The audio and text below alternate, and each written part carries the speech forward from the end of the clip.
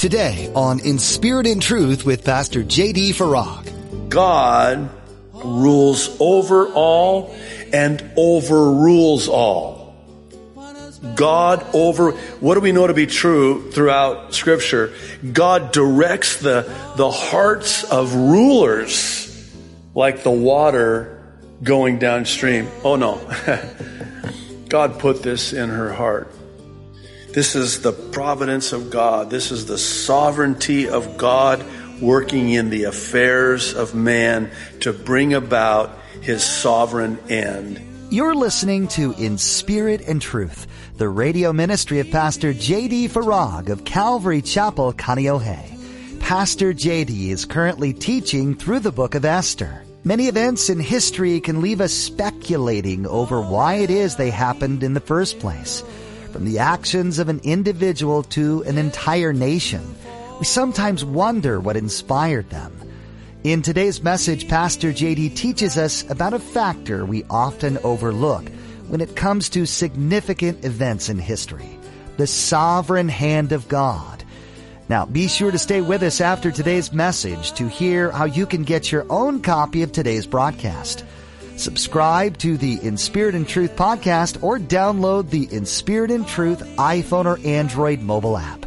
Now here's Pastor J.D. in Esther chapter 1 with today's edition of In Spirit and Truth.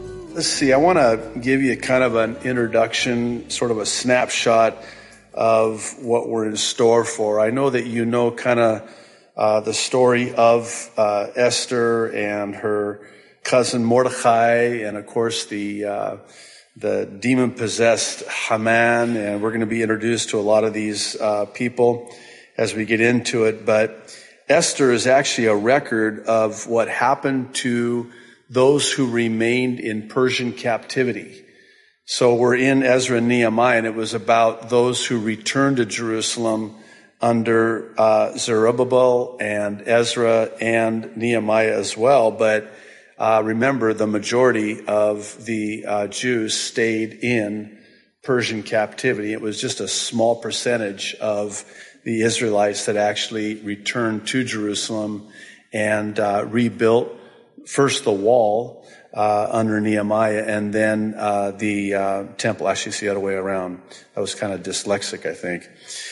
There's 10 chapters in the book of Esther, and I was thinking about this today earlier, that I know there's been movies made of Esther. I've seen a couple of them. You know, some of them are okay. But I got to say that Hollywood is missing the boat when it comes to a motion picture true to the biblical account about what happened with Esther there in Persia. It is, to me, one of the most powerful stories of all time.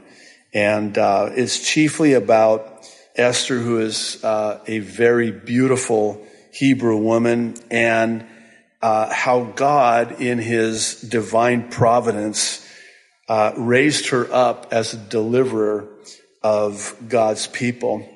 It's interesting because the name Esther means Venus. It's the morning star. And the name, as is always the case in Scripture, the name is the nature. And this is true in the sense that Esther was and became this shining light in a dark period in Israel's history. I thought this was interesting. One commentator noted, Venus, the morning star, sheds its light after all the other stars have ceased to shine, and while the sun still delays to rise. So this particular morning star is the only thing that is really shining in between. So he says, thus the deeds of Queen Esther cast a ray of light forward into Israel's history from a dark time, and surely she is a light for such a time as this, as it were. Now, the events that are recorded in the book of Esther, it's not chronological when you go through the Bible as we do. It's not in order. Actually, Esther took place between Ezra chapter 6 and chapter 7. So this is actually happening sort of simultaneous with what is recorded for us in the book of Ezra. Like the 11 books before it, Esther is a historical book, and it's the 12th and last of the historical books. And if you don't mind, I think this would probably be a good time, since we're finishing the historic books, to revisit how all 39 books of the Old Testament are arranged in our Bibles. The first 5 books are known as the Pentateuch. Pent is where we get words like pentagram or pentagon. It's actually meaning 5, and that's Genesis, Exodus, Leviticus, Numbers, and Deuteronomy, also known as the books of Moses. The second section are the historical books, which we're going to finish when we finish Esther. It encompasses 12 books: Joshua, Judges, Ruth, 1st and 2nd Samuel, 1st and 2nd Kings, 1st and 2nd Chronicles, Ezra, Nehemiah, and then the last of the historic books is Esther. After Esther, this third division are what are known as the poetic books, consists of 5 books: Job, Psalms, Proverbs, Ecclesiastes, and Song of Solomon. I can't wait.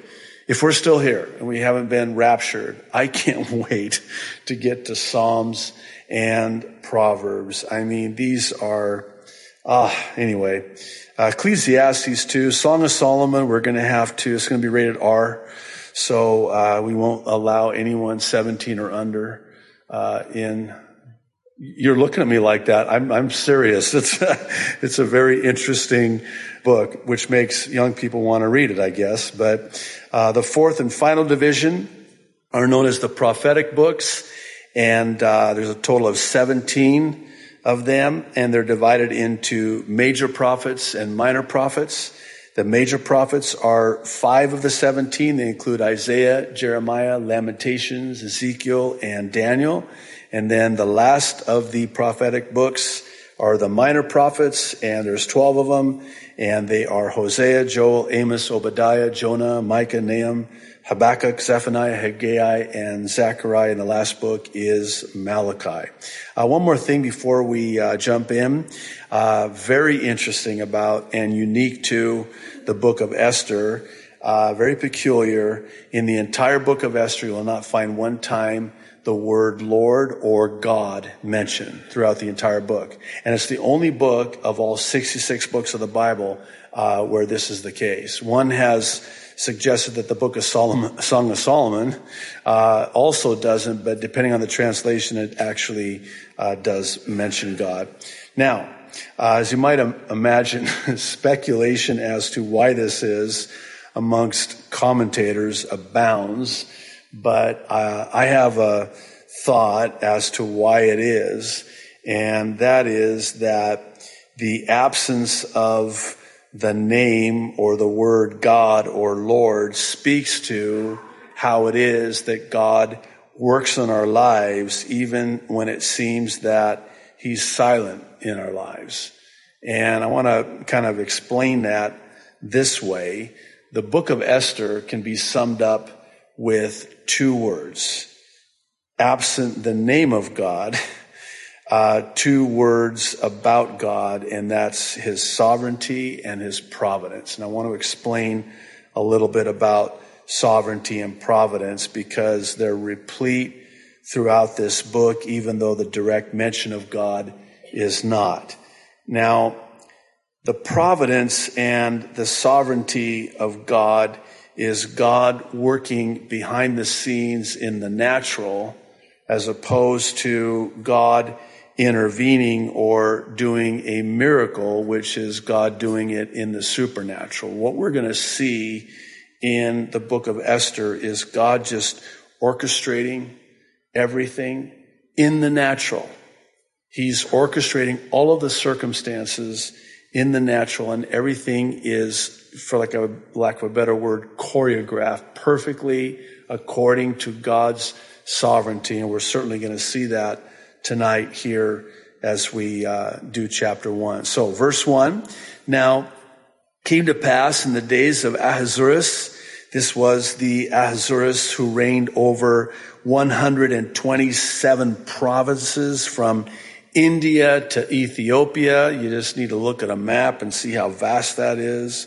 In those days, verse 2, when King Ahasuerus sat on the throne of his kingdom, which was in Shushan, the citadel, that in the 3rd year of his reign, he made a feast for all his officials and servants, the powers of Persia and Media, the nobles and the princes of the provinces being before him, when he showed, verse 4, the riches of his glorious kingdom and the splendor of, his excellent majesty for many days. Get this, 180 days in all. That's a lot of splendor.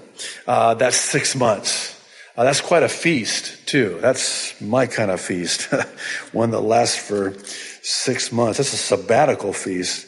But he takes this time to display, all the riches of his kingdom, all the splendor of his majesty, and the question has to be asked, why? And the reason he did this, it's believed, is because he wanted to garner the leaders' support to wage war against Greece. And the reason being is that Persia had suffered defeat at the hands of Greece, and his father, King Darius, never avenged Persia before he died. History tells us that this was an ill-fated and doomed attack, and they would suffer great loss as a result. Verse 5, and when these days were completed, the king made a feast lasting 7 days for all the people who were present in Shushan, the citadel, from great to small, in the court of the garden of the king's palace.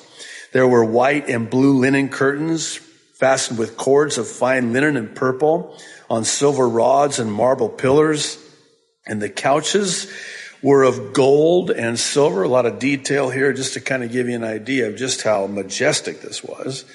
It was on a mosaic pavement of alabaster, turquoise, and white and black marble. And they served drinks in golden vessels, each vessel being different from the other, with royal wine in abundance, according to the generosity of the king, in accordance, verse 8, with the law. Interesting. The drinking was not compulsory, for so the king had ordered all the officers of his household that they should do according to each man's pleasure.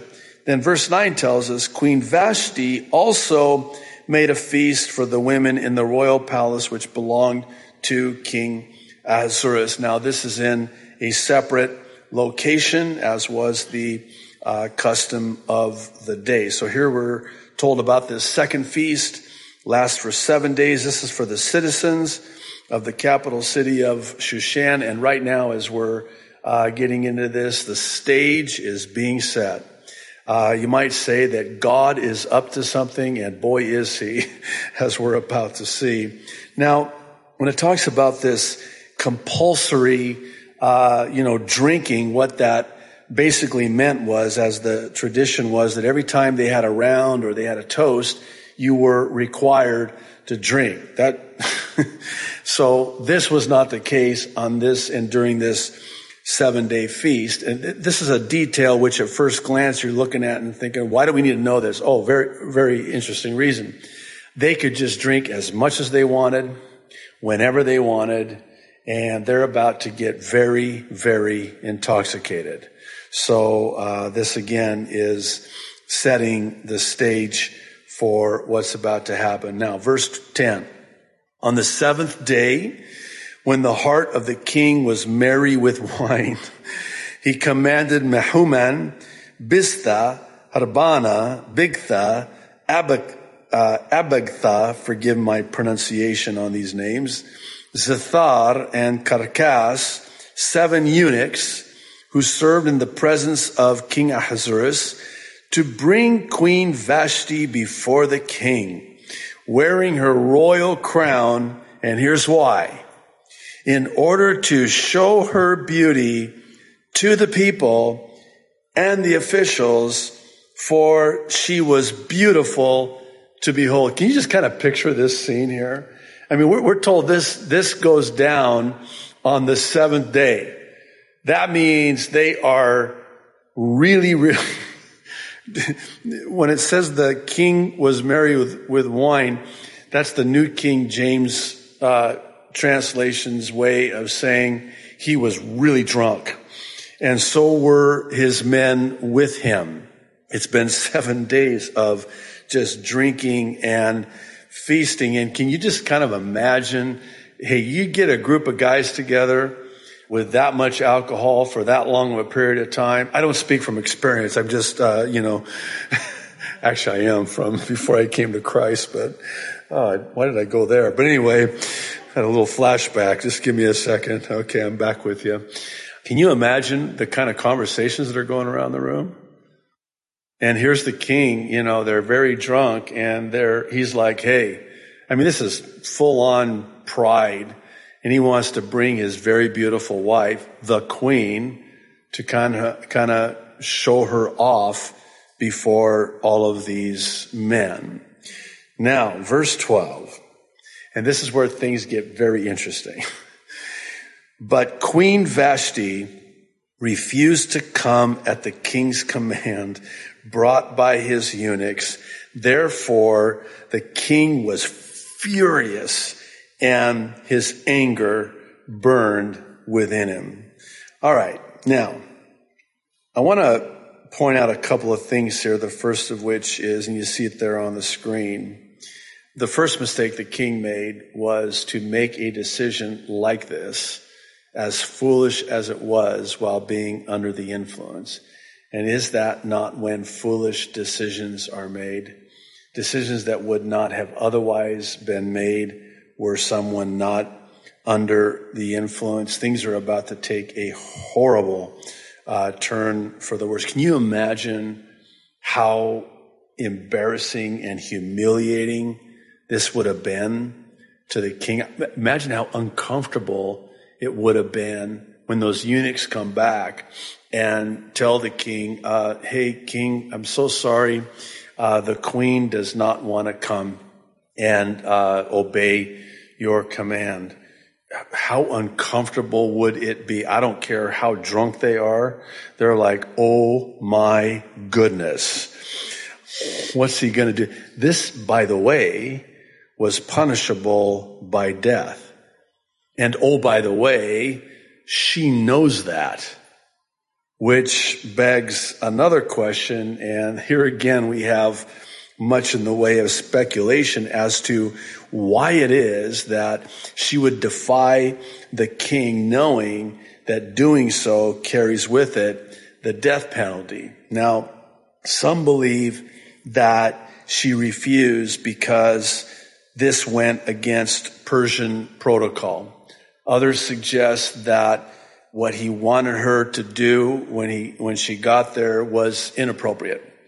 And so she refused, not wanting to do that. One commentator even suggests that she may have been pregnant at the time with the king's son, which would explain why she was not just put to death on the spot, which is exactly what. Keep in mind now, as we're going to see it again, it's another very interesting detail as we get later into the book, when Esther says, calls for a fast, because she's going to approach the king uninvited.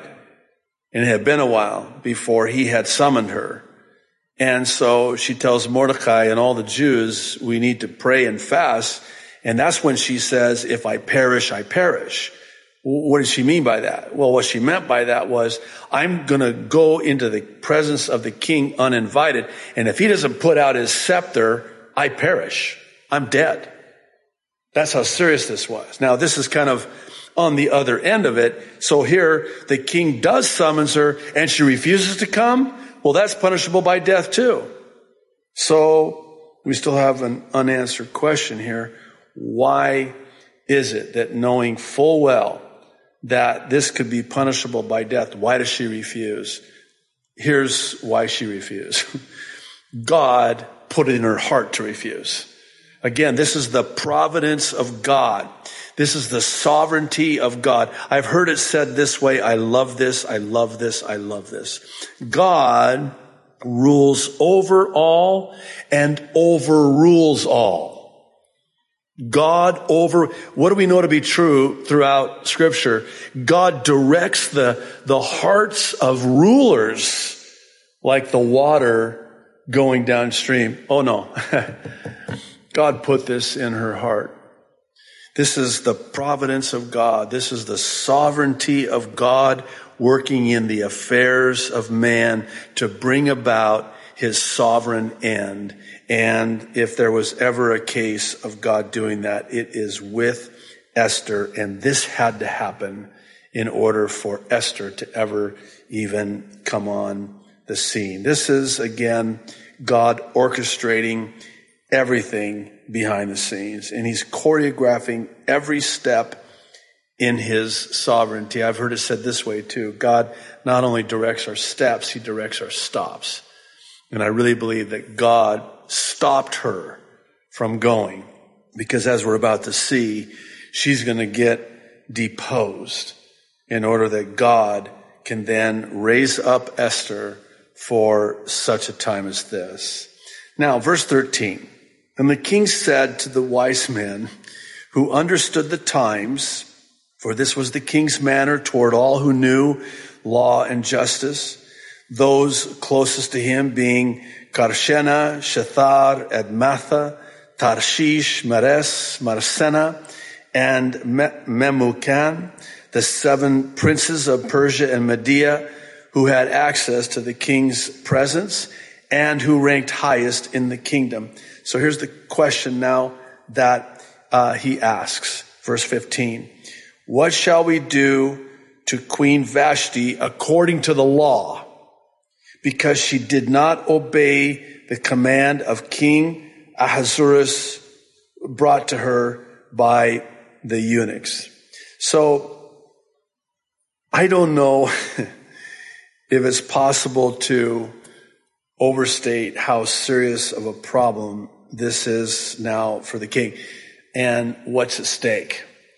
And not just for the queen, but how about all of these men's wives? You know what they're thinking. In fact, that's what we're about to read here as we get towards the end of the chapter. But he has just been completely humiliated before all the subjects under his command. And remember now what the reason is for these feasts. He's wanting to garner support to wage war. Now, you've got a king who has a wife, the queen, who is not submitted to his authority. What about these men now who are going to be submitted to his authority, and when they are about to go into battle? Thanks for tuning in to Pastor JD's teaching in the book of Esther today. Here at In Spirit and Truth, we strive to bring you God's Word in a way that blesses your life and challenges you to grow closer to your Creator. The book of Esther is one that encourages a deep faith, especially when the world seems to be falling apart around you. Esther didn't crumble under extreme pressure. She instead turned to God and asked her people to pray fervently for her. Prayer is so important in the life of a believer. It's not just a way to tell God what you need, it's a way to hear from Him and get to know Him better. Prayer can be the difference in any situation, so start there today. If you'd like to listen again to today's message, you'll find it at inspiritandtruthradio.com. Just click on listen. Having access to messages from God's Word adds some great encouragement to the pauses in your day and helps to keep your focus on Him. You can also download our mobile app for Apple and Android phones to take these teachings wherever you go. Find a link at inspiritandtruthradio.com. If you're in the Kaneohe area, we'd love to include you in our weekly services. Come by Thursday nights for an in-depth Bible study at 7 p.m. or on a Sunday morning at 8:30 or 10:45 a.m. We'd love to meet you and add your voice to our time of worship. With that, our time with you has come to an end today. May God continue to bless your study of His Word, and may you grow closer to Him each day. Join us next time to continue in the book of Esther on In Spirit and Truth.